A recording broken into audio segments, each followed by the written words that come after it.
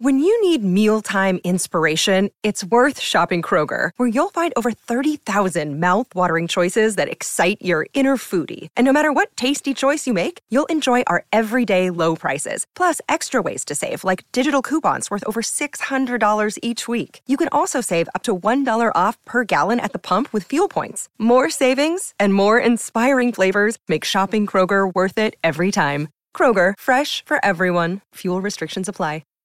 Welcome to the Mini Break, your daily podcast for the biggest storylines, results, and controversies from the tennis world. Today is Saturday, December 30th. Before we enter the new year, we've got a few more things to take care of here on this podcast, as it's time to offer our predictions for how we see the 2024 season playing out. Of course, if you tuned into this podcast yesterday, you know my dear friend Ben Rothenberg joined us to offer our predictions for the top 10 American men to end 2024. On today's podcast, we're undertaking the exact same exercise, only this time we are talking about a loaded class of American women, all preparing to take the tour by storm in 2024. Again, right now, the depth in American women's tennis from top to bottom, not just Goff and Pegula at the top, but again, all of these players ages 18, 19, 20, 21, continuing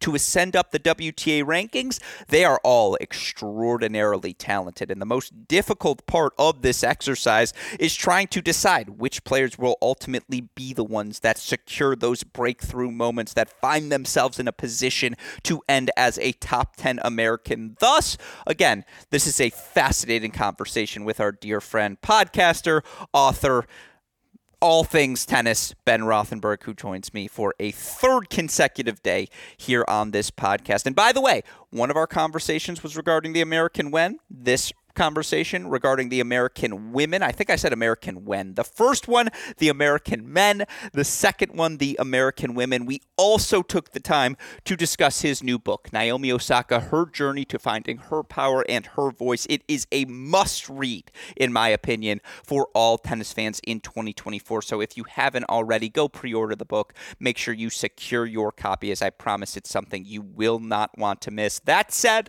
the other thing I know you're all not going to want to miss, my conversation with Ben Rothenberg today. So before we get to predicting the American women, of course, a shout out to all of you listeners who tuned in, day out, made 2023 our most listened to year in history in terms of our Cracked Rackets podcast. Obviously, that's something we hope to continue to build upon in 2024. And again, we appreciate all of you who tune in, day out, who trust us as your source of information for all things happening in the tennis world. We do not take that trust lightly. We look forward to continuing to build upon that trust and continuing to build upon our content as we move into a new season. Now, thank you to you for trusting us, for tuning in, day out. A thank you, of course, as well to the support we get from our dear friends at Tennis Point. Remember, it's tennis-point.com. The promo code is CR15 for all of the latest and greatest products in the tennis world. But with that said, let's get to it. Let's predict our top 10 American women coming out of the 2024 season with the one and only Ben Rothenberg.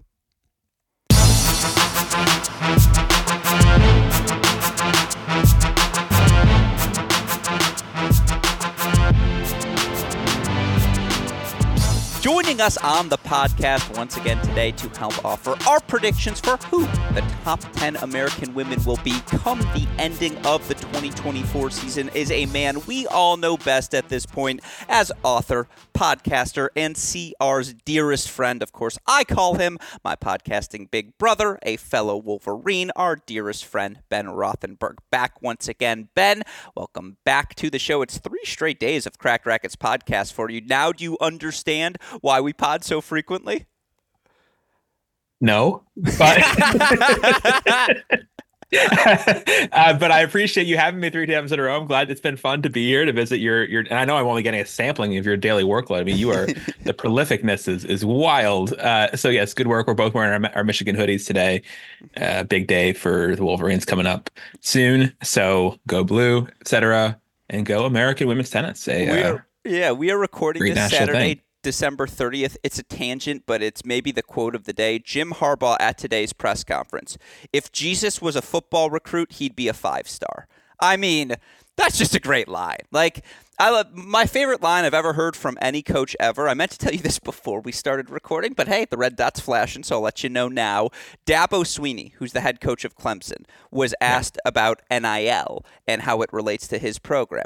And he said, here at Clemson, we're built in God's name, image, and likeness. And that's my motto for life now. When people ask me, what's it like for you? Man, I'm built in God's name, image, and likeness. So, yes, it was a coincidental. We are matching in our Michigan gear, but of course, we will be ready to support the Wolverines on New Year's Day. We hope all of you podcast listeners will do so as well. And remember, keep on tweeting at us at Ben Rothenberg, at AL Gruskin, hashtag Ben Keep Your Mustache. If you know what that is alluding to, you've been listening along with us these past 2 days. But again, why did we have Ben here back for part 3? Well, it's certainly not to discuss this time his book, Naomi Osaka, Her Journey to Finding Her Power and Her Voice. You can check out that podcast, of course, on all of our various podcast platforms. Be sure to buy that as it's released, 10 days, I believe, from today's the official release? Just 10 days, yeah. January 9th. That's right. I stalked the Twitter before we got on today's show. Don't you worry about that, Ben. So make sure you go pick up your copy if you want to hear more about that book, both the pros and the cons, because we get into all of it. Be sure to check out that podcast conversation as well. I'll be honest, it was one of my favorites we did throughout the month of December. But today, again, we are back to our third annual tradition of predicting our top 10 American men and women and at the end of the subsequent approaching season. It was funny, just one other quick tangent here. I was looking through last year's podcast to go get our list so that we'd be able to grade ourselves, and we're going to go over our lists here in a second. But I noticed in my description to last year's American Women's podcast that on that show, we also discussed day 1 of United Cup. And for what it's worth, we just finished day 2 of United Cup. I really like the event, Ben, and it's helped to have some really good players playing these first 2 days, whether it's the Igas, the Caspers, the Hurkatzes, the Nori Demon Hour match was actually a really fun opener on night number 1. But most notably to me, how good did Angelique Kerber look after a year away from tour? It just felt like hand was in the glove and picked things up right where she left off. I really enjoy this event, Ben. What say you? Well, first of all, I enjoyed it even more this year. It's streamlined, right? So this year, it's a much more pure Hopman Cup format where it's just the one men's singles, one women's singles in the mix. Last year, they had the 2 of each singles, and that was bloated, especially you get some of these teams.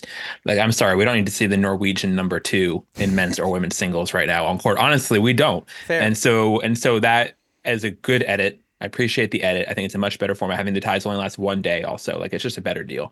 So, yes, I think it's back and better. I would love to even just see it go, honestly, all the way back to pure Hopman Cup, what it was, just in Perth even, or just in Sydney if need be. The sort of spanning the continent, multiple sites, and I think it could be even tighter. But I think it's good. And I also love that Brisbane is back. Brisbane was one of my favorite tournaments of the year. Been to Brisbane many times. It's a great, smaller stadium, but great venue, packs out really well. Great support from men's and women's tennis. They've gotten some great fields for the 250 for the men over the years and the 500 for the women. They're having some FOMO for Brisbane this year. Admittedly, because there's some really cool things happening in Brisbane with Nadal and Osaka both coming back to the competition there. So it's a bigger draw for the women, which I don't totally understand the point of. It's a 48 draw instead of a 32, but c'est la vie.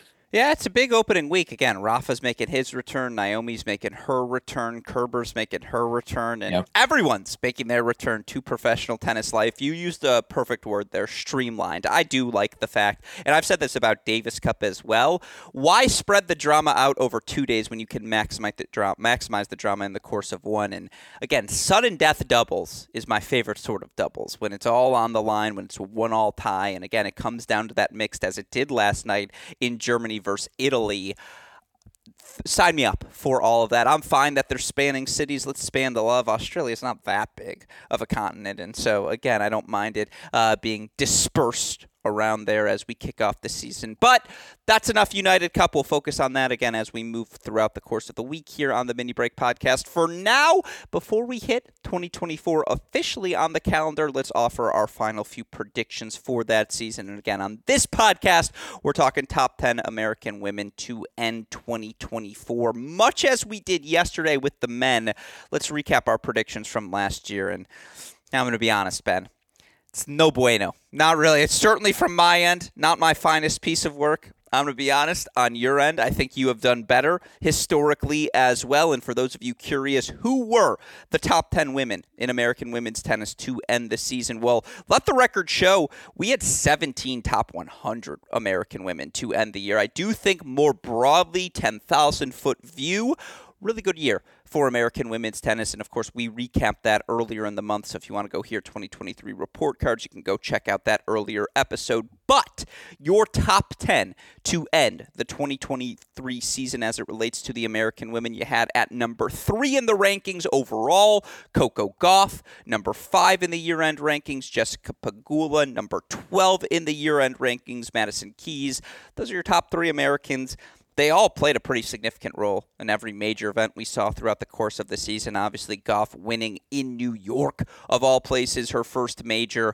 A massive moment for American women's tennis, a foundational block to build forward with throughout the rest of the decade. But even beyond that, what you had to love throughout the course of the year was the rise, perhaps, of some unexpected younger players who may be a part of our lives the next half decade. Certainly your 4th highest ranked American to end the year at number 32, Emma Navarro, the former NCAA singles champion, who I was certainly high on coming out of her college career. Did I think she was going to get up to 32 as quickly as she did? I did not. I said this in the report card fashion. I thought her rise in the rankings was actually more impressive than what Ben Shelton has done in the similar stretch of time because it was more gradual than his massive, massive leaps with the big slam results. But Emma was your 4th highest ranked American woman.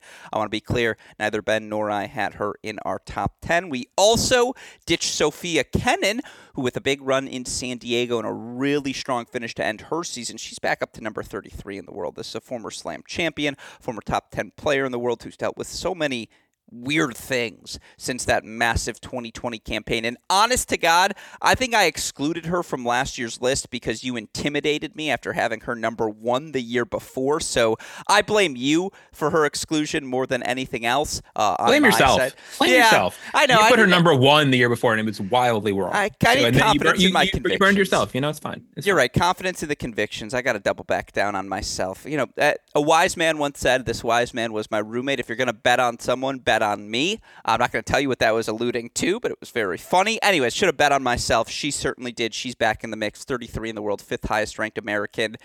Caroline Dolehide, the big run at the 1,000 level event in Mexico to end the year. She's at a career high 44. Again, only 25 years old. After that, you've got Sloane Stephens, your 7th highest ranked American at 47. Peyton Stearns, another NCAA champion, 18 months to get to the top 50. She's at number 49. You've got Danielle Collins as your 9th highest ranked American. She's number 52. And rounding out the list is Bernarda Pera at number 65. Here, Ben, are the names I got correct from that list of names. I had Gauff, who I had at 2. She ends up finishing 1. I had Pegula at 4. She finishes 2nd. I had Keys, who finished 3rd at 5th.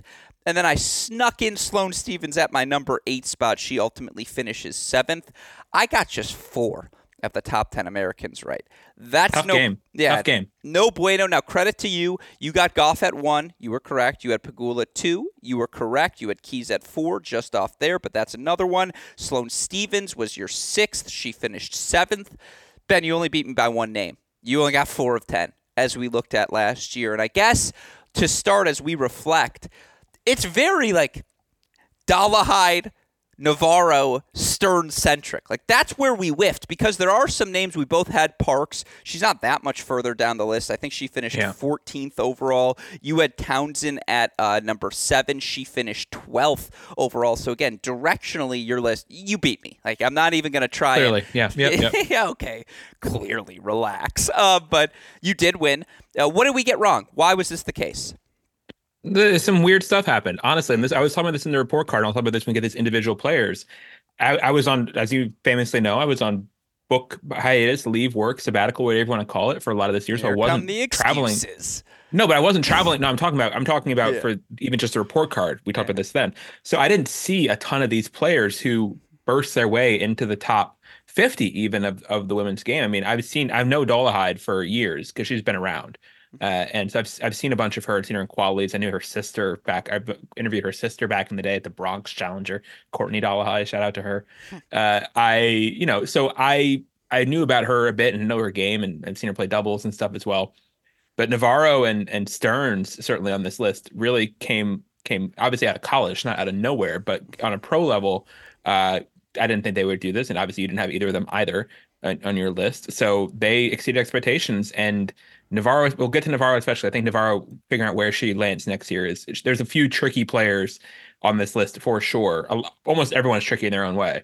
But Navarro, I'm interested to see what you do with her because she was one of the ones I had to like think about a while. Like, where do I think her altitude is going to go from here? 1,000%. My biggest whiff, I'm just going to say it off the top. I had Anisimova number 1. Now, in terms of why I took that swing, I actually I'm fine with my reasoning. I'm fine with my logic. She dealt with two out of 3 years, your number 1 doesn't make the list. Not only does it make the top 10. No, 2 for 2 years. This is only third time. So both times you've had a number 1 who hasn't made the top 10. But both times extenuating stuff happened. Like 100%. I don't hate the Anisimova pick. I don't. Anisimova, another tricky person for putting on next year's list. So 100%. It's a tricky game. It's tough. It's tough doing this. I actually think biggest there's a lot more characters on the chessboard for the women than the men even. 100%. I also think my biggest whiff was Ann Lee at 10. I actually feel worse about having Ann Lee at 10 given the disappointing season she had. By the way, your 10 was Robin Montgomery. Again, 10 is for S's and G's, as the kids like to say, and giggles. And so, I loved your 10. I had no problem with it in the moment. Can we get to number 10? Can we get started? Can we tell me about number 10 right now? No, the reason, just quickly, why I want to say, again, why the Navarro, the Stearns, even for someone like me who I like to think I'm as attuned to the college tennis world as anyone in the globe, not just anyone on this podcast. They were playing 25Ks in Florida in the month of January, Emma Navarro and Peyton Stearns. Their precipitous rise up the rankings is, dare I say, unprecedented in terms of collegiate players making that 18-month push. I mean, Emma Navarro's going to be seated at the Australian Open probably. Wow. Wow. It's a testament to the year she had. And to your point, exactly, the last thing I would say before we get into it, there are 17 top 100 Americans to end the year. There are just more names to pick from. And certainly there are a lot of young players on the ascent as well. Players she's been around for a while, but a Claire Liu is really not that old, and she's still trying to consolidate her spot. Haley Baptiste, not that old, still trying to consolidate her spot. Ann Lee, I would still throw that name in there. The Ashlyn Krugers of the world, the Caroline Dallahides of the world, the Katie McNallys of the world, Katie Vollinets even of the world. There are a lot of really good players aged 18 to, we'll say, 23 in American women's tennis right now, and picking specifically which ones are going to pop in a given season takes a little bit of luck. I think all of us would have gambled in December of 2022 that Amanda Anisimova was going to end the year ranked higher than, again, just about all of these players we've discussed, Navarro, Stearns, Lee, and she did not. And so, again, it does make this exercise particularly tricky. That said, before we get into our specific list this year, much as we did last time, I want to ask you, Ben Rothenberg, coming off of a season where you had 2 unequivocal top 5 players in Coco Gauff, in Jessica Pegula. You had someone, honestly, in Madison Keys who showed as high of an upside as just about anyone. Did you watch that Jessica Pegula U.S. Open match? It's clear when Madison Keys is playing her best tennis, that best tennis can still be elite. What are your expectations for 2024 for this group? I mean, they get an unequivocal A, obviously, from me for the year. Slam champ. You win a slam, you get an A. That's basically it. And American women's tennis has obviously, maybe that's even generous considering the incredibly high standard and bar that American women's tennis has set through my whole lifetime, certainly, and even before that.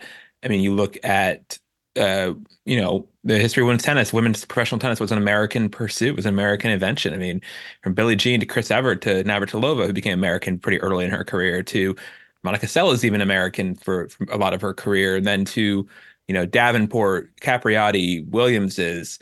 It was an American show for a long time. And obviously Serena kept that show going for a very long time in terms of delivering slam titles reliably, and people took it for granted. And then, more recently, you've had some people pop up with so far a slam apiece in terms of Stevens, Kennan, and Gauff. It's sort of 3-year intervals there since Serena stopped winning her slams, and it's a great crop. And so I give them an A. What would be success next year?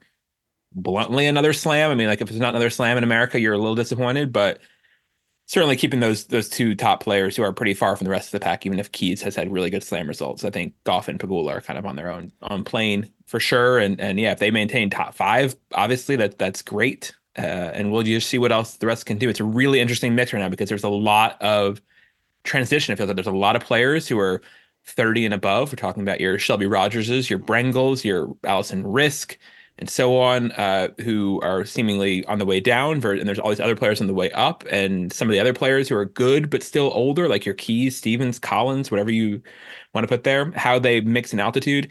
This list is tough. Like I put some names on here.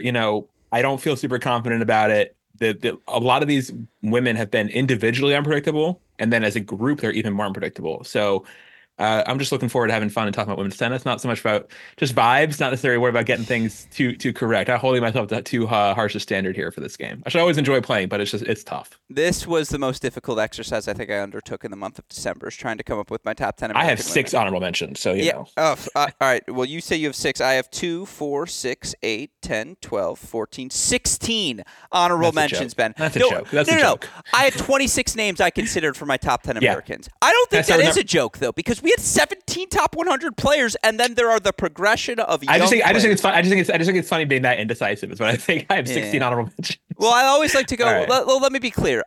Amina Bektis is on my list as an honorable mention because I would have been too disrespectful for us as Wolverines to not at least throw her on a list. Do I think she's going to be a top 10 American to end next season? Very certain that she is not going to be. Wow. I want to say her. Again, the season she had. Disrespectful, but very certain she's not making it. Wow. I don't know where the disrespect came in that sense. Well, here's the thing. Yikes. I still think she's going to be a top 100 player. And it's just what if there's some regression elsewhere? And just all these different things. I love Bektis's weapons, the movement I'm not quite there with. But still, anyways, the point is, there's a world where there's 26 top 100 Americans next year. Again, a name we're not going to talk about, but or maybe we are going to talk about her. Maybe you have Jen Brady on your list somewhere and we can get there. But she was someone I had to throw in honorable mention because I watched her play at the U.S. Open. And I don't know how healthy she's going to be. And I've been burned by that health bug so frequently over the past couple of years, a.k.a. Anisimova and Kennan, that I'm not going to make that same mistake a third year in a row. But if Jennifer Brady's healthy, she should be one of the top 10 Americans because certainly she shows that sort of level. I just say, in addition to top 100, basically there's 27 top 200 Americans right now, and so it's a deep cut. And there's a lot of people you have to look at, and a lot of them are young, in this range, and even some of the ones who aren't young, your Shelby Rogerses and your Brenkels. Actually, I'm not sure what's going on with them health wise right now, either of them, but wishing them well. But yeah, there's a lot of different pieces on the board to look at.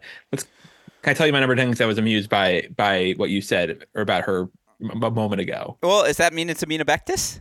No, it doesn't. Okay, well, please, by all means, then, let's get into the list. Again, expectations, you said slam title. My expectation, I want 10 top 50 players at least. I want 20 top 100 players at least. And I want to see Goff, Pegula, et cetera. 20 top 100, that's aggressive. That's gaudy. I like that. 20 top 100 is a lot. And I want 4 quarterfinals or further at the majors. Can be from the same player, but I need 4 quarterfinals or further at the majors from this group. I want a Jess Pegula semi. They are that good this year. But so, without further ado, Ben Rothenberg, as we litigated last time, a real list starts at 10 and we work our way up. You know who you are, who disagrees. Let's start at number 10. Who you got? Well, just because you were chiding yourself for saying it was such a terrible pick at number 10 last year, I picked Ann Lee at number 10 this year.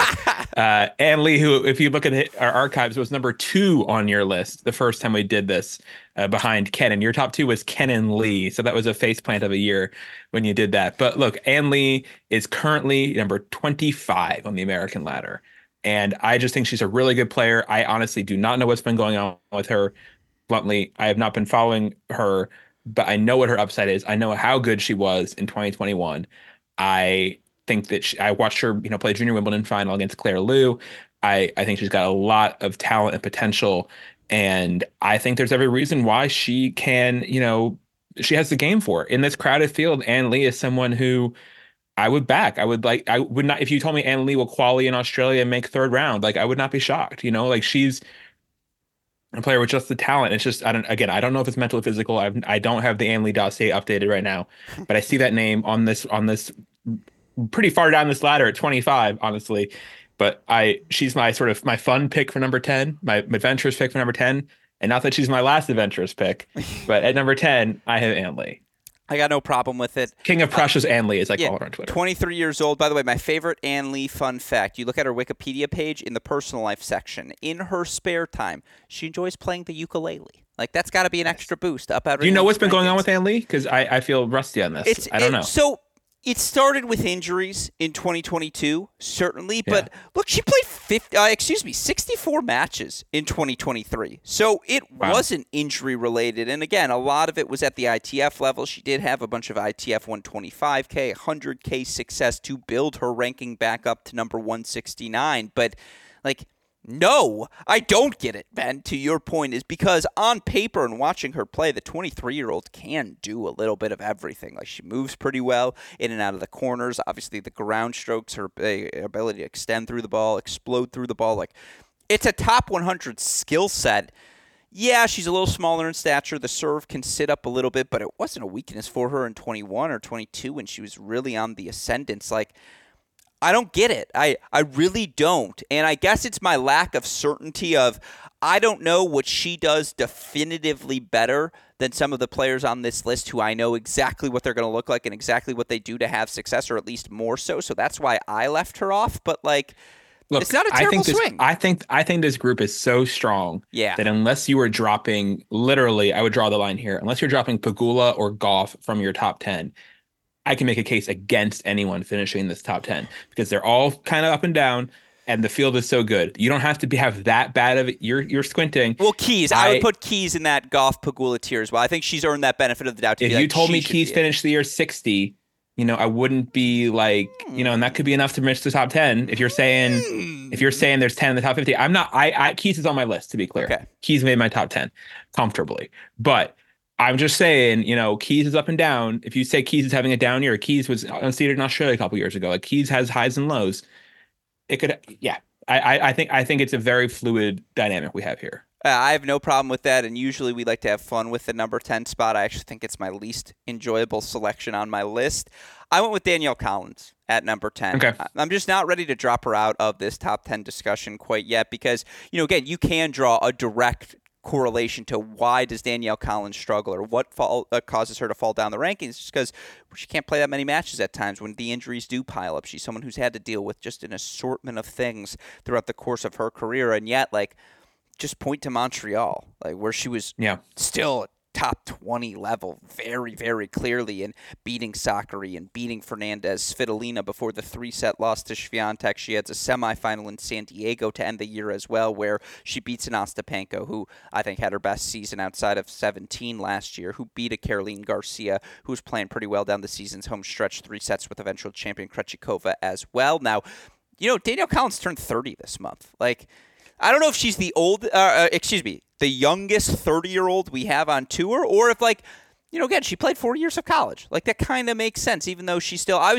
did this exercise, Ben. I know you listen to the mini break religiously, so you probably heard the episode where I talked about the post-Serena original generation, those players like 30 to 35 whose rise came at the tail end of Serena, those players like the Pliskovas, the Haleps, the Wozniackis, etc., to talk about what their runway is moving forward. And I don't know why in my head, like, I figured Danielle Collins' stats, not that they'd be that comparable to some of those players, but I didn't figure she'd be as far behind as she is. You look for Danielle Collins' career tour level victories, only 127.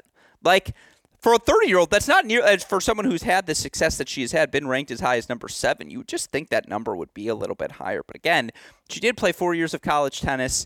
I'm just not ready to quit on her. I have her number 10 on my list. Did she crack your top 10?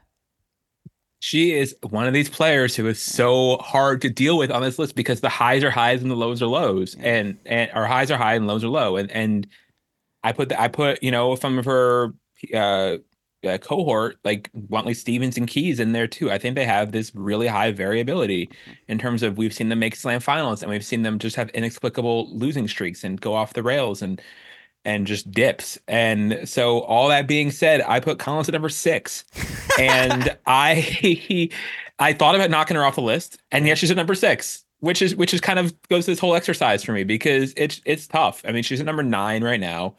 I have some other people dropping below her, and I think that she puts together, Collins, I see her doing something like making a slam semi or making a final of 1,000 next year somewhere. And that could be enough to get to 6-ish, like I think that I think peak Collins, and it's a fun question. Like, if everyone is at their peak in American women's tennis, who's the best? And I think peak Collins is in that conversation For still. sure. I don't know what she looks like in her 30s. We haven't seen her play past this age. She has had a lot of health issues, not just injury, but also some other health issues as well.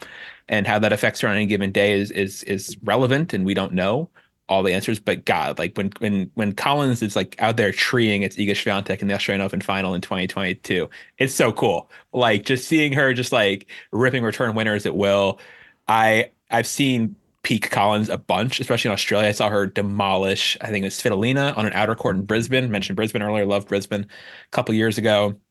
She can just be that version of her is so scary and so good that I couldn't keep her off this list and have more faith in her bluntly than I do in some of the newer arrivals, because I feel like I know the Collins stock a little better. My list, I will say, spoiler-ish for my list skews a little older. Ooh. So I had to make a pick in terms of which lane I was going to go, and I mostly went older on my list. So Collins at number 6. My 10 spot, and I don't want to get into all of my honorable mention because I don't want to give away my list, but my 10 spot came down to 4 veterans: Collins, Townsend, Stevens, and Jennifer Brady. Those were the 4 I was going to pick for that number 10 spot. And I don't know, I guess of those 4, I just think Danielle Collins' peak is still the highest, to your point very clearly made. Okay. And so, and by the way, last year she was still above her career average in hold percentage. I do think when we see her healthy again, it's still Danielle freaking Collins. I'm going to put her at 10 because it's just a force. Honestly, I'd rather be wrong than and not have, and she doesn't crack this list than vice versa. So she's your 6. Collins is my 10. Lee was your 10. Who's your 9? My 9 is, again, this goes kind of my overall strategy of cowardice, but also respect for my generation and people who were old enough to remember 9/11. It's Emma Navarro.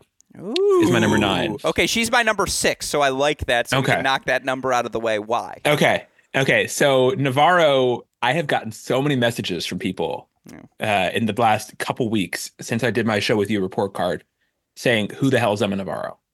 Because they're looking, honestly, these are like Australians who are writing their previews for the tournament. They're other people because they see her on the list of seeds, and they're like, "I don't know who this person is." Bluntly, they have not seen her, and I have not seen tons of her either. Like, she has not had a ton of success at tour level. We talked about her at length on the Report Card episode, so people want to hear more about my sort of thoughts on processing her there. She played a very vulture schedule at the end of last year to get herself up to as high as she is. And bluntly, I just don't know enough about her to bet on her hugely.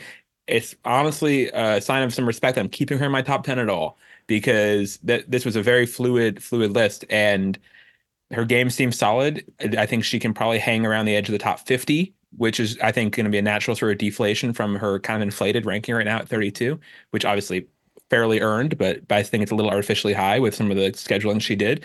She is 2-0. I think I mentioned on the Report Card, she is 2-0 against top 20 players. So she can hack it against the big dogs when she is put out there, but she hasn't put herself out on this big stage. So hopefully she plays a full elite schedule. I do not want to see her playing any 125s or anything, certainly the first half of this year or anything like that. I want to see her actually try to play to her ranking, hopefully. But I have her at 9 just because I haven't seen much. Don't know how she responds to Grand Slam pressure, and I think it's a really good crop. So I have Navarro down at 9. She also has so many points to defend. Of course. I mean, yeah, she has 1,355 points. So many points. Made 15 quarterfinals last year. So it's spread out across the calendar as well. Every month, every pocket. Obviously, early on when there's more 25 and 60K stuff, she wins one match in Australia. She's cleaned up for the month of January and protected her points, so that's fine. But, yeah, she's going to have to sustain that level throughout the course of the year. Why I have her at number 6. And by the way, one other argument you could make, and I haven't referenced Tennis Abstract's ELO ratings in a little bit. Just a reminder, those ELO ratings measure who you play, how your Her ELO can't be good, can it? So she's ranked 32 in the world. Her ELO ranking, 54. So it is a little bit lower. So you see some value again. I'm putting her around there. Basically in my prediction. Which is why I can't knock you. Why I'm going with 6 is just a bet on the 22-year-old. Like, I've been around Emma for a little bit, and to see the gains she's made from a movement perspective, from a physicality perspective, in just 18 months on the tour, like, she really has changed her body. I don't want to say entirely, but it's a different composition than it was in college where, again, she didn't have to be in as good of shape because she was just better at the tennis than everyone else. I said this in our report card. What would I do to describe Emma Navarro's game? And this is why, by the way, all those Australian reporters, why the hell would you message Ben when my DMs are wide open about Emma Navarro? Just a little message, a little public service announcement to all of you. We got to get you an Australian PR campaign. I don't think they know you in Australia. I appreciate that. As you're touring Naomi Osaka, just throw in. By the way, if you have any Emma Navarro thoughts, contact Alex Gruskin. But we'll throw in Stearns. We'll throw in any other college player you want in there. You name it, I'm there for you. Maya Sharif, like, do you want her Fresno State time or Pepperdine time? Because I can tell you about both. Reams got Maya Sharif covered on the Egypt angle. Sharif is taken, but yeah, fair enough. I'll put up my knowledge with Reem on that one in particular. But yes, Reem does an outstanding job always. I'm not here to knock her work. Anyways, Navarro is the term, and I use this, I think, in our report card as well. She's a tennis chameleon. Like, whatever it is her opponent's doing, whatever that level is across the net, she finds a way to match it. And the technique is so pure. And her forehand can be a weapon. She's comfortable moving forward. She can just do a little bit of everything. Now, is she an elite athlete? I don't know if I'd say yes to that question, but to see her, I would say no. I would say no to that question. Yeah, I probably would as well. Yeah. Well, I remember we had this conversation in the report card, but basically, like, because I had not seen tons of her recently, so I went and watched probably an hour's worth of highlights of Emma Navarro, and immediately I'm like, the movement is not great. Yeah. You see the improvement. I look at it with fresh eyes and say this is not great. And both are true. It's much better than it was, but it's still not great. It's fair. The only thing I would point to is, again, last year she went 64-24 overall, 88 matches. Shout out to you, Emma Navarro. Played in November at the 100K level because why not? 21-15. But also why? Yeah. Also why? Dainu, as they say in my culture. Anyways, 21-15 overall, though, at the tour level. 4 different quarterfinals or further. Did it on clay, grass courts, and hard courts. Emma Navarro is just freaking good. And again, this is one of those to talk about your theme. Your theme was discussing the uncertainty, and so you skewed a little bit older because you know a little bit more about those players. Yeah. I just feel like the delta between ceiling and floor for Navarro might be as thin as anyone not named Jessica Pegula. Like, no disrespect to Coco Gauff, who also probably belongs in that thing. But I know who Emma Navarro is. So, again, Australian reporters, I know who she is. Text me. I got your thoughts. But I had her up at number 6 because, again, even if there is a little bit regression, I could see this world where, again, the top 4 Americans or top 4, I'm going to say, are all top 20, maybe even top 15 players. And then in my quest to find 6 top 50 Americans, I honestly think we're going to see next season, we're going to have players ranked like 32, 35, 37, 41, 44, 46. Like, I do think we're going to have just this wave of players who are not quite seeds at slams, but are just good week in, week out, can do things. And Emma Navarro is one of those players, great compliment there, Alex. She can do things. All right. So who's your number 9 then? Anyways, she's my number 6. My number 9 is near and dear to your heart. Shout out to the D.C. metro area. Shout out to Haley Baptiste, who I'm going to put at number 9. Nice. List because there's good. A celebration for Ben. I got to see Haley. All right. It's a 2-part bias. Or it's a 1-part bias. 2-part bias. Part number 1, I got to see Haley play in Midland to end the season, and I just liked what I saw. Like, I really She is so fun to watch. Yeah. I will say earlier, I don't have her on my list purely because I think I've come close to putting her a couple of times. She's at number 20 on the ladder right now. 131. I would love to see her get into top 100, but even still, is top 100 good enough for top 10? I don't necessarily think so. But yeah, she's like, I go out of my way to watch her in a way that I say about very few players. Actually, almost no one on this list. There's almost no one on this list who I go out of my way to watch more than I do Haley. If I'm at a tournament, Haley's in qualies, I will be there watching her serve and volley, doing all of her stuff.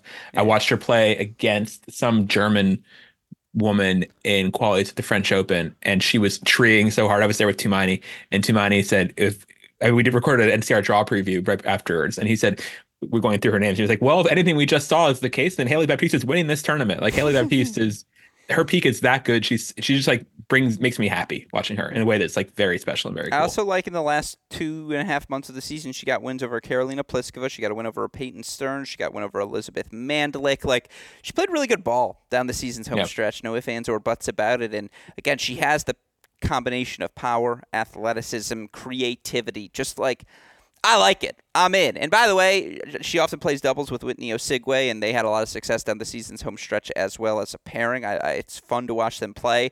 This is the part 2 of the bias. I hadn't seen them since a Lexington, Kentucky event in person. I haven't seen them in person since like Lexington, Kentucky, February of 2020. But I go up to Haley after the match. I'm like, hey, Haley, I just want to say congratulations on the result or whatever. And she goes, oh, thanks, Alex. And she called me Alex. And I was like, holy shit, you remember me enough to call me Alex? Like it's not a proverbial Gruskin or a no-name here. I'm getting a straight Alex out of you. You won my heart, Haley Baptiste. Like, again, I appreciated that. And it's just like, it's a sound thing. I know this is so stupid, but you and I watch a lot of tennis, so maybe you'll back me here. 100%. Some people just hit the ball differently. And she is one of those people who, with the combination of skills she has, again, just turned 22 in November. By the way, her birthday was in Midland. That's why I made sure that the crowd sang happy birthday for her. So I like to think her and I will be bonded moving forward. She's my number 9. I think it's going to click eventually. And I use 10 for more serious things. I'm going to use 9 for my S's and G spot. Yeah, that's I got fun. no problem putting her there. I hope you're right. I want great things for her. I think she's one of the people, again, who like she will just make, if she's on big courts, if she gets to play a big match, like, main draw US Open, let's hope she gets a wild card at the very least. I think she just makes people happy. I think that she's just like a really, really likable person and player and spirit on this tour. I chatted her parents also, I know decently well. Lots of good things about Haley Baptiste. Honorable mention she's one of my honorable mentions, but yeah, I'm very glad she's on your 10. Really doesn't have much to defend the first 2 months either. She made a semifinal at a 60K, a semifinal at a 25K. That's really it. So I do think there's a world for her to make a quick jump as well into the top 100 early in the season. And then once you are top 100, that's when things can start to really open up with you with tour level results. But I'm going to cut you off. I'm going to go with my number 8 first before I allow you to do yours, because it's another Midland-centric take. I know how inconsistent, and what you mentioned, where's Haley Baptiste on this list right now? She's like 22nd or something like 20th. That. Yeah, 20. So she would have to make a little bit of a jump to go to number 9. I'll tell you what, we have not talked about Alicia Parks and her 2023 season and the fascination that it was. And for what it's worth, Alicia Parks finishes 14th overall amongst the Americans. She's number 85 overall. She is my number 8. And the reason Parks is my number 7. Oh, I like to hear it. And so, again, this is another one of those. I got to see her in person in Midland, and oh my goodness. Like, yeah. I'm just in. I don't care that it's very clear the pieces are not all together of this puzzle quite yet. It's very clear what you're going to get on this point isn't always going to be the same as what you're going to get on the next point from Alicia Parks. And again, after such a successful ending run to last season, for her to win Lyon right away to start last year, like the expectations piled up pretty quick, because she will be the first to say, who did she model her technique after? Serena Williams. And I will tell you what, in person, it's the closest I've ever seen to Serena's forehand from a technique standpoint being duplicated. I'm not saying, again, that's who she's going to become moving forward, but the serve, the power, the willingness to move forward, the fact that every match I saw her play in Midland, even the one she lost against Kalinskaya, was still played on her terms. And then to get to something we discussed when we did your book review, Naomi Osaka, her journey to finding her power and her voice. You can order it wherever it is. You order your books. Main character energy, Ben. Like, there's just something to her where it's my terms, it's my match, we're playing at my speed. And look, there's a scenario where she falls out of the top 100 really fast to start the year because she has that Lyon points to defend right away. But it, I'm betting on her. I'll put her at number 8. I'm just in. Like I said, I think I tweeted it at the time. After watching her in person, I'm just in. I have the same story. I think I told it when we did report cards, whatever, talking about her before. I watched her there's a court in Berlin, at the WTA 500 in Berlin, on grass, which is not really, it's badly designed. The public can't really get to watch it up close. You have to kind of watch it from walking past another full court to see it. But in the media, my credential, I was able to stand courtside. So I was one of maybe 4 people watching this match. Her against Zheng Qinwen, who's obviously Queen Win, who's a big, highly prospected, hot prospect, whatever. And Parks just demolished her. And Parks hits the ball so big, serves so big. It was awesome to see. And I was so fired up about Parks. I was like, Parks is great. Parks played really well the next match against Ons Jabeur. This is 2022. Played really well against Ons Jabeur. I was going to Wimbledon qualies. So I was like, guys, you got to watch Park. She's going to be awesome. And she completely flopped in Wimbledon qualies. And like, it was so bad. And she barely won games against some nobody in the first round of Roehampton. I was like, this is going to be a wild ride with Alicia Parks. Talk about highs, lows. Parks has that in buckets. And yeah, I have her at 7 because I know the highs are high and I just have so much respect for her upside. The lows will be low too. You saw her indoors, which I think is a big factor. She's much better indoors than outdoor player. As it happens, you saw her run to the Ostrava final, was it a couple of years ago? I mean, or at least made a deep run in Ostrava, whatever. But not a final. It was semis. Yeah. It was good. But anyway, so she's an indoor player, and that's not a big part of the calendar, unfortunately, anymore in the WTA, with the indoor season now becoming the Asian outdoor season largely. So yeah, but the serve is so big. I mean, she probably has the best serve in women's tennis right now, I would say. And I'd go Sabalenka, but it's close. Yeah, it's she's up there. Yeah. And I think it's a testament to how much the rest of her game is shaky that she could have the number 1 serve and be ranked in the 80s. But yeah, I have her at 7. I buy that stock. I think it's worth the risk. The upside is so high. If you told me like Alicia Parks will win the US Open next year, I'd be like, you know what? I can see a path for that. If she gets hot at the right time, she can do it. She has that kind of upside. She really does. And maybe you're now all listeners starting to see my philosophy with my list. I'm just taking swings, like, because to your point, I would be shocked if outside of Pegula Goff, maybe we have that order the same. But outside of that, like, I would be shocked if we have any overlaps on our American women's list. And I think we had 2 or 3 overlaps on the men's side because, like, same person, same spot. Same person, same spot. Because take a dart, throw it at the dartboard. We're close on Parks. You're at 8. I'm at 7. That's close. Yeah, I know. Close. And I think that might be as close as we get till the ending. Because, like, again, it's she's another one who ranking is higher than the ELO rating. She's at 120 according to Tennis Abstract's ELO rating. Yet again, I'm just fine being wrong on this one. And if I'm wrong, so be it. We're here to have fun. I think we're gonna flip 7 and 8. I think your number 8 is gonna be Ashlyn Kruger. Am I right or wrong? You're wrong. Okay, who is it? Kruger was a late cut from my list. Okay. I guess she's on your list. She's my 7 for me. We'll get to her in a second. My 8 is the person. This is my last sort of like high risk, high reward pick, I think. It's the person who's currently number 29 on the American ladder. It is Jennifer Brady. Oh, there it is. I'm glad you included her. Yeah, once I saw her, like, once I scrolled down far enough and saw her, I was like, Brady, like, again, she could be number 1 on this list, honestly. If everything goes to form and she is able to play a full year healthy, I mean, who knows? But she's playing Australia. I just have such respect for her upside and her game, and what she did coming out of the pandemic was unreal. Winning Lexington, making the semis of the US Open, and final of the Australian Open, both times losing to Naomi Osaka. Pre-order now.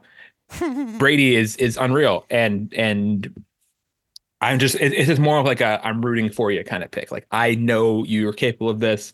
If I thought she'd be healthy all the time, maybe I'm hedging even a bit having her at number 8. It's one of those things like maybe we should put her at 4 if she's going to be healthy all the way. But yeah, she's one of those many players who has a huge range of possibilities on this ladder, and she landed at number 8 for me in my list. And yeah, just we know the game. We know how big the upside is. She has a game that can just bully people around the court, and looked pretty good. U.S. Open, honestly, that run was solid. Played a good match against Wozniacki in that 3rd round. So lots of respect for Jen Brady and pulling for her for sure. She played 12 matches in 2023. Her ranking currently sitting at 233.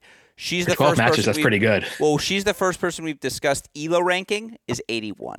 And, like, again, it's a bet on the health. That's the only reason I left her off. By the way, another funny one who's, like, a little higher than you'd think. Katie McNally's at 74 in the ELO ratings. I actually thought about her and Brady very similarly because when they overwhelm you, again, they just have this unequivocal ability to play on their terms. I went Parks Baptiste over Brady McNally, but, like, if you want to put Brady and McNally in those 8 and 9 spots instead, I'm not going to knock you. And it's a very vibe-centric thing. But I don't have McNally, but she's also like a valid, kind of 8 through 10 pick on this list for sure. 100%. There's a lot of people. Yeah, you could pick anyone. Like, it's really tough. That's why I'm going back to 20 top 100, 10 top 50. Let's be bold in 2024. I went Ashley. I like that you're holding them to high standards. Usually you're like, that's higher than I'm saying. 20 is so many. I love it. I love that you are at least more tough on the bottom end of the spectrum. But I just think it's because they're that good. Like, I don't think it's an unreasonable ask to be like, hey, like, You're all top 100 players. Can I give you? Can I take you on a very slight tangent or a fairly sizable tangent? Actually, we have a rule on the mini break: no tangents. Yes, of course you could take me on a tangent. Well, okay, so we're warehousing players into the top 100 right here, right? We have so many overflow players in the top 100. Can we please get rid of these reciprocal wildcards? We do not need them. Here we go. I love them. Why are we giving up spots in the U.S. Open to France and Australia? Why are we doing this? You're right. Not worth it. Like, I understand your argument. You're not right. I understand your line of argumentation. I really like the wildcard challenges down the home stretch that we do on the ITF or on the challenger side for the men and the women. Australia, I have lesser problem with it. The French one, the wildcard always flops there anyway. Gibson had a rough one. That's true. Tiafoe, though, came to like fame with his Sarasota and Tallahassee challenger success, and then he gets that French Open main draw. He was already famous. Yeah, to us. Tennis Sandgren came to fame through it, you could say. Yeah, that might be true. Tiafoe, no. Ryan Williams, shout out. I miss Lang's Twitter account every day. That was one of my OGs. Wherever Lang went, one of my favorites. Ryan Williams, very OG Twitter. Breakfast tweets, absolutely. Yeah, real ones, no. That's what I'm saying. That's where. Anyways, I'm gonna go Ashlyn Kruger as my number 7, and that she was a late cut for me. Yeah, for sure though was on your not 16, but she was honorable. She was part of my. She was literally in my top 10, and I moved her out to put I think Brady in because she was one of the people. I had a strategy of like, okay, I have to pick a philosophy here. I'm picking known quantities over people who surged in 2023. Yeah, who I didn't get to see tons of, and I remember prepping for the report card episode, watching Kruger, and I was very impressed. I watched her. It was Osaka final. Was it what Osaka she won or Hiroshima? I forget which one it was. Yep. And yeah, she was good. She won against Julien, I believe, in that final, and I was impressed. She's just like a good player, and I totally get the pick. No, I'm all in, and I've talked about this with our dear friend David Kane pretty frequently over the last couple of months. But like technique, power, size, fluidity. She's 18 years, good competitor too. Good competitor. 19 years old, 82 in the world. Like, doesn't have a ton of points to defend her in the front half of the season stretch as well. And again, you look for her last year. Did she play any main draw matches at the majors? I'm glad you asked. She played one main draw match, a 5-4 loss to Bouzkova at the U.S. Open. Not bad. That's it. Like, that is just, as we call in the business, low-hanging fruit for improvement in her ranking. And again, she's young. It's that trajectory. She was a top-ranked junior in her class. She's always had that pedigree. I think a former San Diego Girls 18s champion, which of course are the U.S. Women's National Championships, and you win that event, you always will have my attention. I was like 2 seconds away from putting Claire V. Gunaway on my list, but I was like, all right, Alex, like, be respectful. Like, don't be ridiculous. But yeah, I knew you would have liked that. That's why, like, tell me 20's crazy and I'll call you crazy. Because, like, we've got Claire V's sitting out there and, like, it's a really good group of American women right now. I think this next decade is going to be really, really fun if you're a fan of American women's tennis. Anyways, I know that was a little light on Kruger analysis, but like... So we did report card. We covered her. Yeah, that's my 7. Again, to recap the 6s, we've already done. Ben went with Danielle Collins. I went with Emma Navarro. Now we're in the top 5, and I'm pretty sure 4 of our top 5 names will be the same. Yeah. The 5th one is where we get tricky. Who's number 5 on your list? The 5th one is the 5th one for me. It's not the one who I think we're going to overlap on. The 5th one for me, I know you already don't have because you mentioned her as missing your cut. But if everyone's at their best on this tour, I can make a real argument that the best one of them is Sloane Stephens. Here we go. I picked Sloane as number 1 on a previous iteration. The first time we did this list, I picked Sloane as number 1. Yeah. Sloane, to the frustration of fans and her coaches alike, the intensity is not always there. The fitness is not always there. The tennis even is not always there. But when it is, my God, it is so good. And I still just think she has some left in her. I think that she has, I think she can make another deep slam run. Like, I think you could say, honestly, like, she should have made that French Open final the year she lost to Coco in that quarter.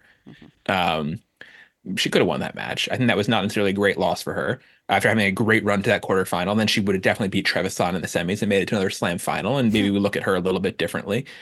She obviously came close to in that second slam against Hal. I'm talking about her French Open results exclusively for some reason here. But, she's a French Open really solid every year. She kind of peaks there. I think she's made the 4th round in every time, but like twice. Like because she was in my post-Serena generation of like who's been really good. And her run at the French Open, obviously, you think of runs at the French Open, you're going to think Nadal always. But like for mortal humans, Sloane's been ridiculous at that event. She's at that league kind of with I would put her in the same conversation with the French Open. It's like a Stosur almost. Sure. I mean, Stosur is that same kind of player that neither, I believe I'm right about this, except for you don't count Charleston. Mm-hmm. I believe neither of them ever won a red clay title. Or maybe Stosur won Stuttgart. Interesting. Maybe the final there. I'm not sure. But that Sloane hasn't won a red clay title, I don't believe, is crazy. Like her game is so, unless she won some 250 that I forgot about. But her game, maybe she won a Strasbourg or something. I don't know. But Sloane is so good. Her game is so fluid. When she's on, she's just like, it looks like the perfect player, right? But it's so elusive. And you having her off your list, I can't even argue it. Yeah. But her, again, this is this sort of thing. I had all these moving parts, including Collins, who's right behind her on my list at 6. And I just went with, some of the veterans over people like Kruger, over Navarro, who's below her on my list. I bet on that sort of familiarity. Sloane, I don't know how many more years she's going to be on tour. I don't know. But she, I hope, is committed and tries to make a push here, because I think that she is such a star. She's such a rock star in the press room. We obviously have a funny dynamic, me and Sloane. Lots of band. Someone could easily make a greatest hits of our press conference interactions. That's good. I find her a lot of fun and good for the game. And I hope that she has it in her. This is, again, kind of like, not unlike Brady, honestly, kind of, even though she's much higher in the rankings currently, kind of like, I believe in you. I think you can do this. Prove me right. I got no problem with the pick. Here's the problem. Here's the last 3 seasons. I don't care about 2020. Last 3 seasons. 19 and 18, 18 and 17, 20 and 20.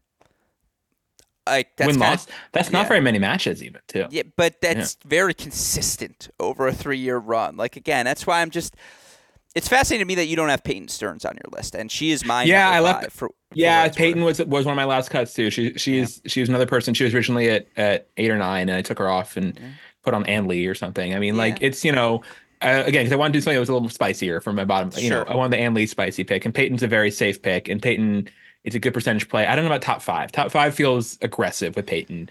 Again, just because unproven on tour, it should be kind of a sophomore slump potentially coming up for Peyton. But I'm biased because the one time I saw Peyton in person, she got her quack here, her rocked by Haley Baptiste on the qualities of Washington. It was not pretty. She got her kicked. So I'm biased from that one very small sample size of seeing Peyton Stearns in person. But Well, it's funny because that's my girl. I love Peyton. She's been so good to us at Cracked Rackets over the years. And of everyone I've set on my list so far, Collins, Baptiste, Parks, Kruger, Navarro, and now Stearns, I actually feel more confident in Peyton's serve forehand combination sustaining and just being effective moving forward, and the consistency with which she shows that combination. I feel better about that than anything else of any of the players I've discussed so far, or any of the players I left in my honorable mention, except for maybe Amanda Anisimova, who just hell hath scorned me, so I'm going to leave her off for now. Peyton was talk about Anisimova quickly? Sure, go for it. Because she's not on my list either, and I thought about her, and she's an honorable mention for me, and just, someone, again, who... If you told me she was number 1 at the end of the year and won the U.S. Open, I'd be like, yeah, sure, I can see that. Absolutely. But this is the thing with this American women's group. They're such, and women's tennis is more writ large, and the Americans are kind of low-key chaotic in their own way. They don't get talked about this way, but they are certainly, well, one of them does. We'll get to her in a bit. But there's a huge, huge range of possibilities for so many of these women.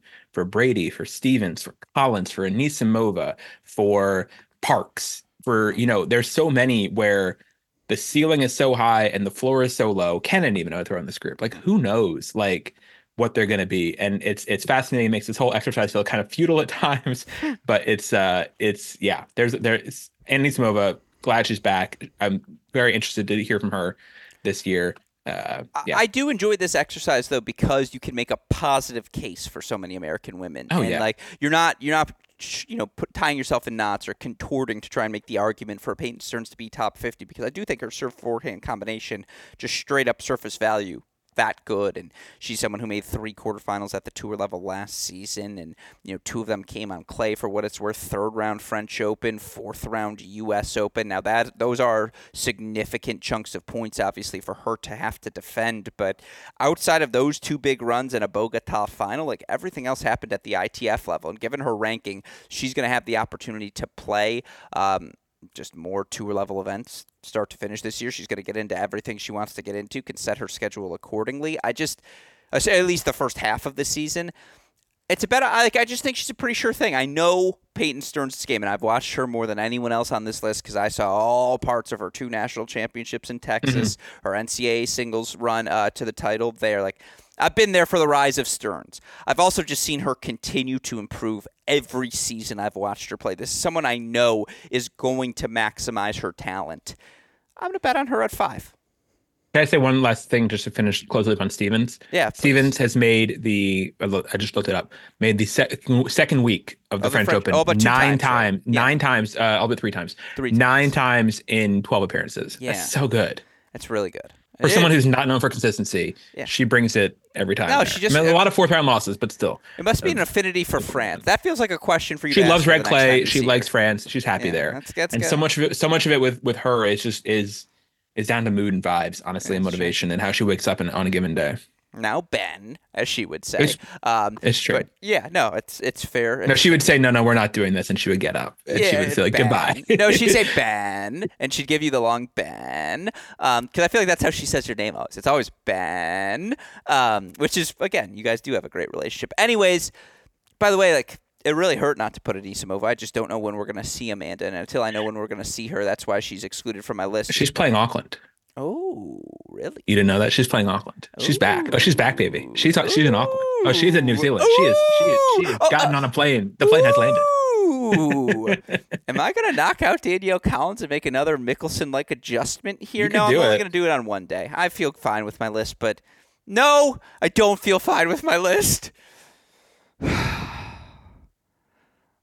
You know what? No, I'm not going to do it. I'm not going to do it, Ben. Can I say one more thing? How much trickier would this whole exercise have been had Naomi Osaka, as she considered, picked the United States? Yeah. Because she could be in the top 10 Americans. Where would we put her? I don't know. That's a great question. Probably right around 4 or 3 as we get to where we are now on our list. Yeah. And again, I'm going to guess we have the same 4 names.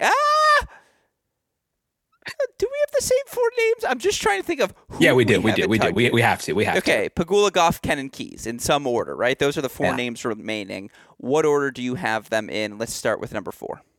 Number 4, I have Madison Keys. Okay, as do I. So we do have some overlap here. Make the case. Look, I mean, she had a great year, and arguably her best. No, but I do think that no. I don't know. I think her ceiling was higher this past season. If she had won that US Open semifinal, I would listen to that argument. But that was one of the most heartbreaking results of the year. Sure. My main question for her is how she recovers from that loss. Honestly, she did not win a match the rest of the year, if I recall correctly. Mm-hmm. That was so close. She was playing so well, and to have Sabalenka prove herself as number 1. That's when Sabalenka, I know not technically earned it, but for me, that's when she really showed I am a worthy number 1. And it was an unreal match for her. She also made a quarterfinal at Wimbledon, which is not nearly as impressive, but the US Open form was unreal. Mm-hmm. I have her slipping slightly, probably from she's at 12 in the rankings now. I don't know if she'll be up that high, but I would love to see her make another slam final. I would love to see her catch a lightning in a bottle again. And the only reason I don't have her higher is because I don't know what the toll of that US Open will be. So I think that she should be somewhere top 25. That's the thing for all the Americans packing into the top 100 here. I don't know how many are going to be top 25, honestly. But Keys, I have right around there. We know her. We know she's a very known quantity as well. It's still amazing she's only 28 because she's been around forever. Mm-hmm. She's a hoping the best for her. I don't like that you say only 28 because she's like 8 months older than me. And so it's like a young. Yeah, but she's been on tour. She's been playing forever since 2011. Her first season where she played over 20 matches was 2013. Like it's been a full decade plus of matches. Do you remember reading about who she came back from 1-5 down in the 3rd set against in 2016 US Open? But you wrote the article, right? I wrote the chapter. Yeah. That's what I like to hear. Osaka. I believe the name is Naomi Osaka. Because again, you can pick up the book wherever. Yeah, exactly. Here we go. Ben Rothenberg here joining us, 1270 XYT. Anyways, if we're just running back bits, Ben. But again, the argument is that her highs were higher in 2023 than ever before. Like, I do think her best tennis was better last season than it had ever been. Now, obviously, start to finish, she was better in 2016, where she did go 47 and 18, and just, again, was a bigger part maybe of the lives, match in, match out. But 33 and 16 last year, that's the second highest win total she's ever racked up in a single WTA season, and she had a career high break percentage, 38.2. There were times, again, the Pegula match, honestly, Vondrousova, like, she was really good at moments of 2020, like top 5 good in 2023. Has brought Bjorn Fratangelo into the coaching situation, all things we discussed when we gave the report card as well of where she's at in life moving forward and what priorities are going to be for Madison Keys moving forward. Because, again, she's someone who's talked openly about other interests outside the court. She's never really been a Tennessee tennisser, if that makes sense, right? Like, living the life in. I feel like she's not going home and watching film or going home and watching the matches. She's able to put one thing in one category, the other in the other. Like, again, she's not going to Clara Towson you and be like, oh, of course, I remember the 2016 match very well when Naomi missed the forehand wide or whatever it may be. And so, like, that's where...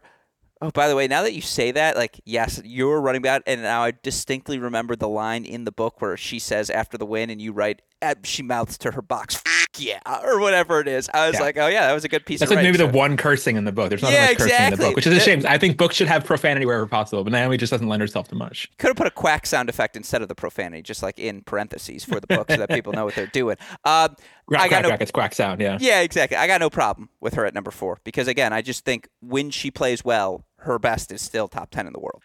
We mentioned Bjorn, and I think that is actually a huge, assuming that partnership on the court lasts, that is so huge for her because that has been one of the biggest obstacles in her career is that she has had a hard time sticking with a coach. I mean, she's gone through a lot of coaches. It's been kind of a revolving door for her, and which I know is a sore subject for her, but it's just factual as far as how many people she's gone through in that role. And she, has not always been the easiest person to coach. There's been things in her game that have been stubbornly not improving, like footwork, basically.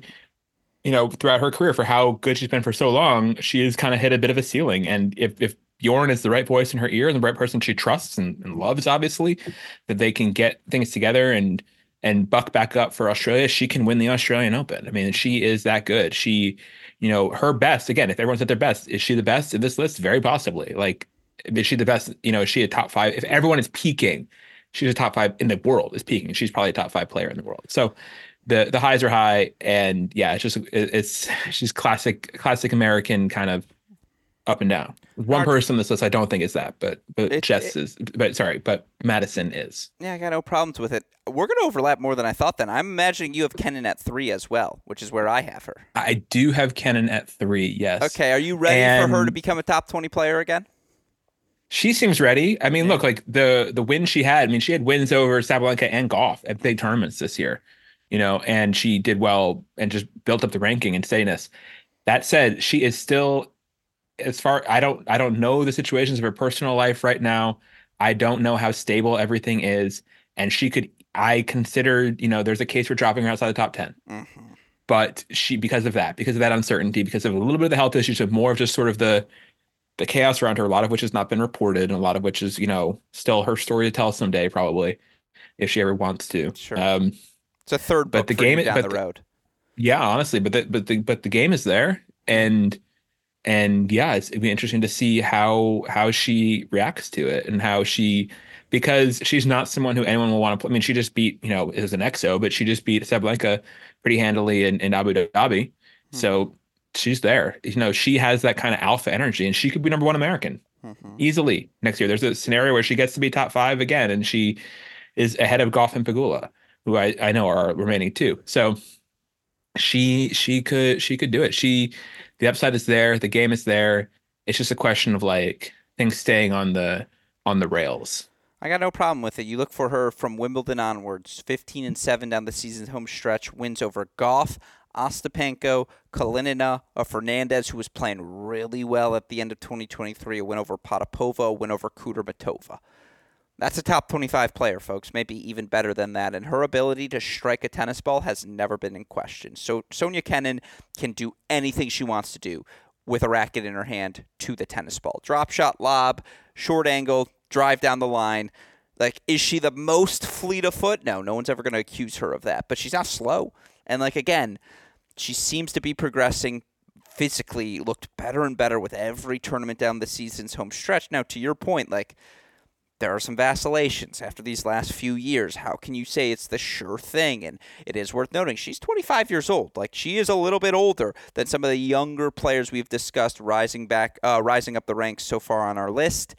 She's not that young generation yet. She's not in that generation at all. No, exactly. She should be in the prime of her career. She should be at the peaks of her power. She's 25 freaking years old. It's been a weird journey. A 2-time Slam finalist, a Slam champion, someone who was ranked as high as 4 in the world. I have no problem putting her at 3. Again, I'm betting on her tennis. I'm betting on the stability of her level we saw down the season's home stretch, because that's never been the issue for her. All right. Top 2. What's your order? Pegula Gauff or Gauff Pegula? I go to you first, Ben Rothenberg.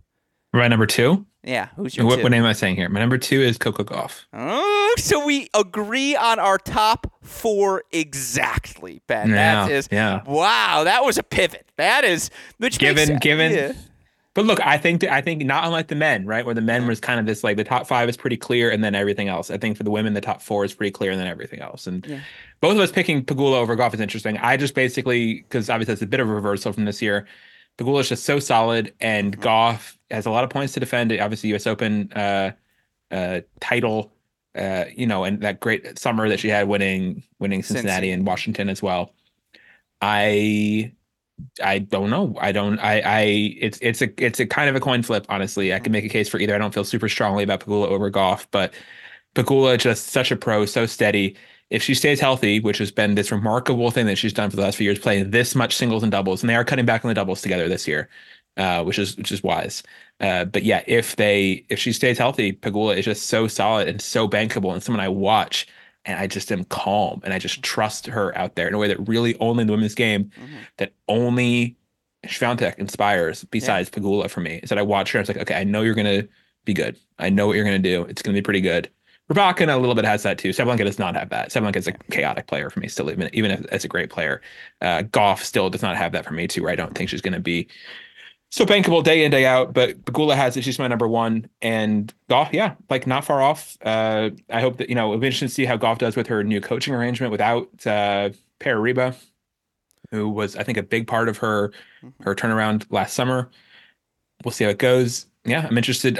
It'll be fun to watch both of these women, and they could play each other more. They could be a bit more of a rivalry, honestly, even though the doubles partners is not going to be heated rivalry, can't imagine. But these two battling for the top spot is a potentially compelling pairing and potential storyline in American women's tennis. And who knows, maybe someone like a Kenin comes in there and throws her hat in the ring as well, meaningfully for number 1 American. It could happen. But I think right now these are the safe top 2 picks. They're very clearly top 10 players. I agree. Why I have Pegula number 1 is I know who she is week in, week out. Like, this is Jessica Pegula, 3 straight years, over 66% win percentage, 3 straight years, over 71.6 hold percentage, and within between 71.6 and 72.6. Break percentage, again, she has been a top 10 returner the last 3 seasons. Yeah, like, I know who she is, and she still hasn't had the massive Slam results on top of everything else. You do actually feel like there's even a little upside still to tap into from a rankings perspective as well. I don't know if Gauff lost a bad match last season, like, especially if you're going to say the Sonia Kenin Wimbledon loss aged pretty well. What's the bad loss? Like, we certainly didn't have one all summer. Badosa Madrid. She was awful. Okay. She was awful in that match. But, like, I know Badosa was like a known quantity, but just if you watch that match, the lows were low for Gauff at certain points, which made her surge in the second half of the year that much better, because when the forehand was really breaking down, when everything was not going her way, it was shaky for Coco Gauff, and she deserves credit for righting the ship, and her team deserves credit for righting that ship. And as much as it looks, you can look at this 19-year-old Slam champ and think everything's gone her way. It's been easy. It has not. There were some definite turbulence and some definite choppy waters, whatever analogy you want to use, along the way for Gauff, and that she landed so well is really impressive. But yeah, certainly that Madrid match I remember so clearly. It was just kind of like it was uncomfortable to watch how exposed and how flawed she looked out there. Bluntly. We don't have to debate that at this point. I'll say this though: 40-9 overall. Yeah, I'm just, you know what, these are not the drones you're looking for, Alex. So I just gave myself a little Obi-Wan Kenobi of I'm not going to die on this hill. That's fine with me. Like, That's fine. 40-9 overall on hard courts. She won at least one match, like no first-round losses on hard courts last year. She won at least 2 matches at every hard court event except for Doha and Miami, where she lost to Potapova in 3, Kudermetova in 3, respectively. And again, those aren't great losses, but those aren't like panic siren alarms, in my opinion, fire alarm losses. It's like, I just think there's going to be a little bit of regression there. And even if that regression means going from 3 to 7, like, then okay. Like, I just think they're both top 10 players. I feel I know a little bit more. Jessica Pegula doesn't have a weakness. Jessica Pegula is good at everything. Forehand, backhand, serve, volley, movement, etc. Coco Gauff still has that forehand. Coco Gauff still has something to scheme towards if you are one of her opponents. And again, I've given her the benefit of the doubt. I think she's absolutely going to be a top 10 player. I don't think we're going to get Coco Gauff slam number 2 in 2024. I actually think we're going to get an Iga revenge tour. Like, I actually think if there's any year Iga's going to sweep all 4 slams, this is the year to do it, because the Sabalenka thing is fresh. And, like, I just feel like the way everyone in the 2022 to 23 offseason did the Iga drill, where it's just like hit the ball as hard as freakingly possible for 30 minutes straight because you have to hit the ball. You got to just take the ball off of her racket. This offseason was Iga's time to adjust to the Iga drill. And I'm just like, I'm fascinated. I guess, again, it's very, very short-term bias. I watched her against Haddad Maia last night, and I was like, Jesus! Like, oh no! Like, it's another gear to Iga, which I just don't think the world is ready for, but certainly I'm ready to enjoy, because hashtag not eliminated from the GOAT discussion. That's Iga Swiatek right now. Wow. You know my running bit, right? I've told this to you before. 99.999% of players are eliminated from the GOAT discussion by the time they're 18.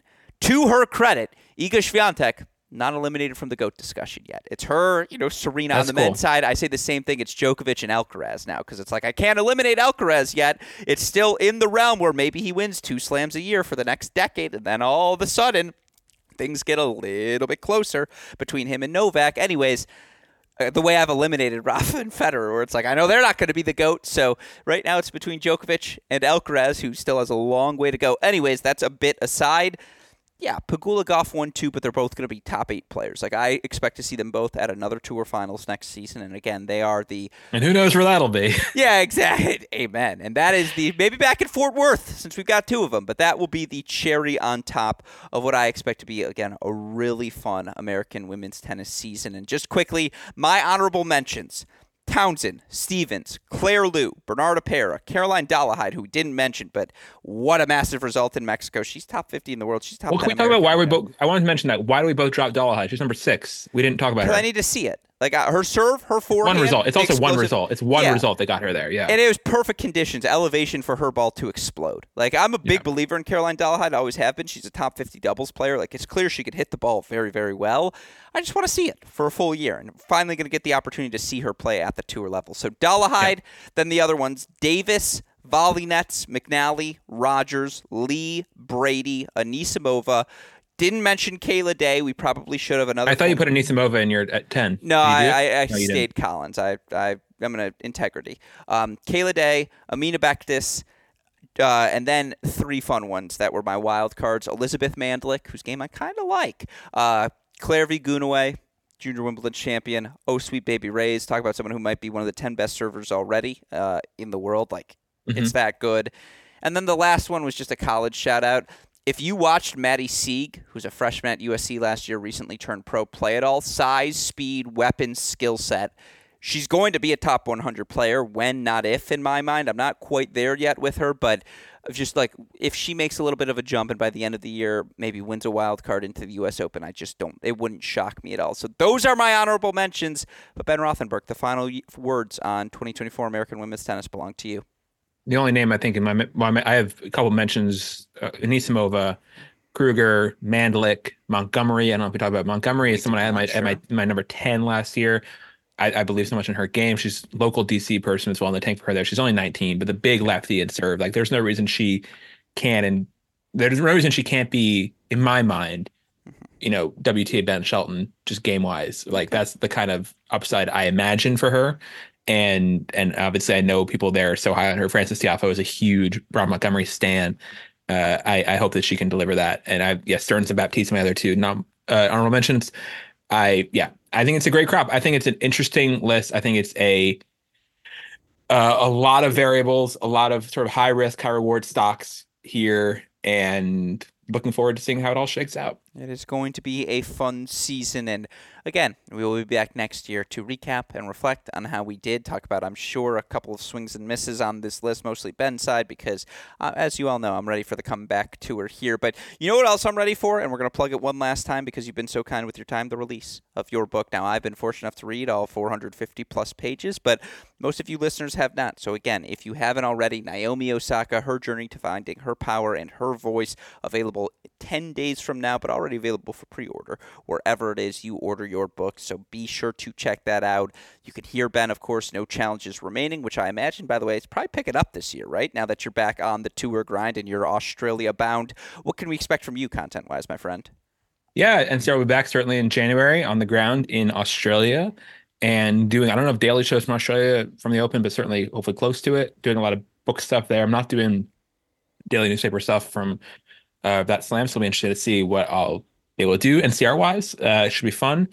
And yeah, looking forward to, at least in January, getting back in touch with the tour. Because like I said, I've been off. I've the game, coming up with my protected ranking into Australia, me and Jem Brady. Yeah. And yeah, looking forward to doing it. Well, we look forward to having you back in our lives, and obviously it is always fun to get to do this exercise with you to end the year. So Ben Rothenberg, Happy New Year to you, my brother, and I look forward to having you on the podcast in the near future. Go Blue.